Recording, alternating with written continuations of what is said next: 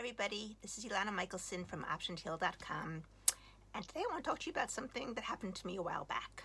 Someone told me, a good friend of mine, that when I'm sober, I sound like I'm stoned.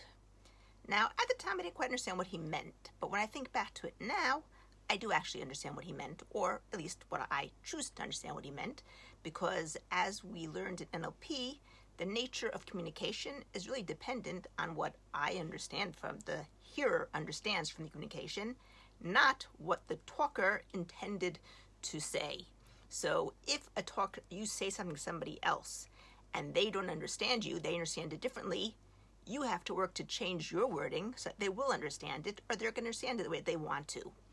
And since I'm given that kind of leeway to understand things the way that I want to, I'm going to choose to understand it in the way that I want to, which is people who are stoned, hi there Gita, are generally feeling high. And if they're feeling high, it means that they're happy and chilled. Now, if any of you recall, my mission statement is to make the whole world happy, one person at a time, starting with myself. And if people comment to me about how I always sound happy or always sound high, and by the way, it's not the first person who has told me that I sound very often like I'm on a high, even though I'm not in any drugs, I'm really on an internal natural high, hi there Yvonne, then I'm actually in a good place. It means that I'm carrying out my mission statement. And I also know that the moment that I'm happy, my happiness spreads out to everyone who's around me, who chooses to stay around me. And hi there, Yvonne, chooses to stay around me and who chooses to be affected by me. Because if you stay around me, it's almost inevitable that either I will be affected by you or you will be affected by me. And if I choose to remain happy and you stay around, you'll be affected by me and you'll become happy. And so I'll be spreading that happiness around. Now, I was talking to another friend the other day, and there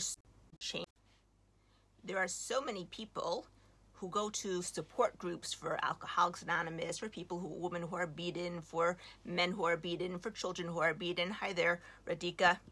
For all sorts of different things, but usually bad things. And I kind of thought, what would happen if we made a support group for people who are happy, where we can come together and we can share things that make us happy and kind of spread the happiness around.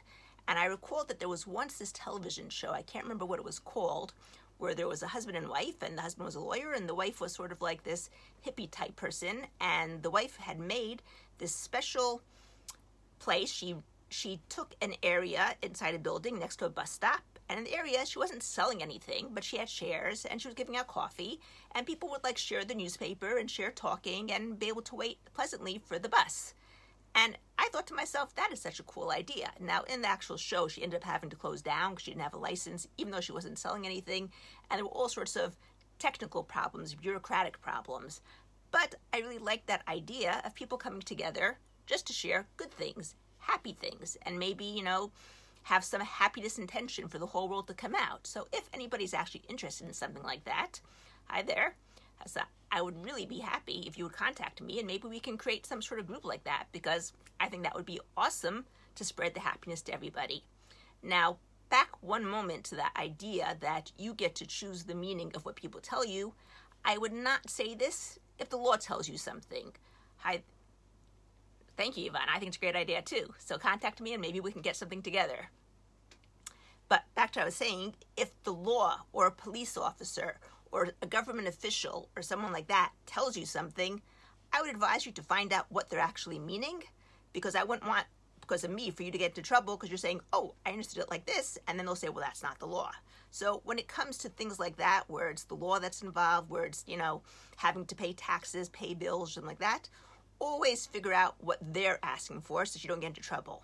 But when someone just off the street tells something to you, or when somebody, a friend tells something to you, even if they're not necessarily meaning something that's nice, you can always take it to be nice. It's your choice to understand how you understand it. It's your choice to see what the meaning is according to what you want to hear it.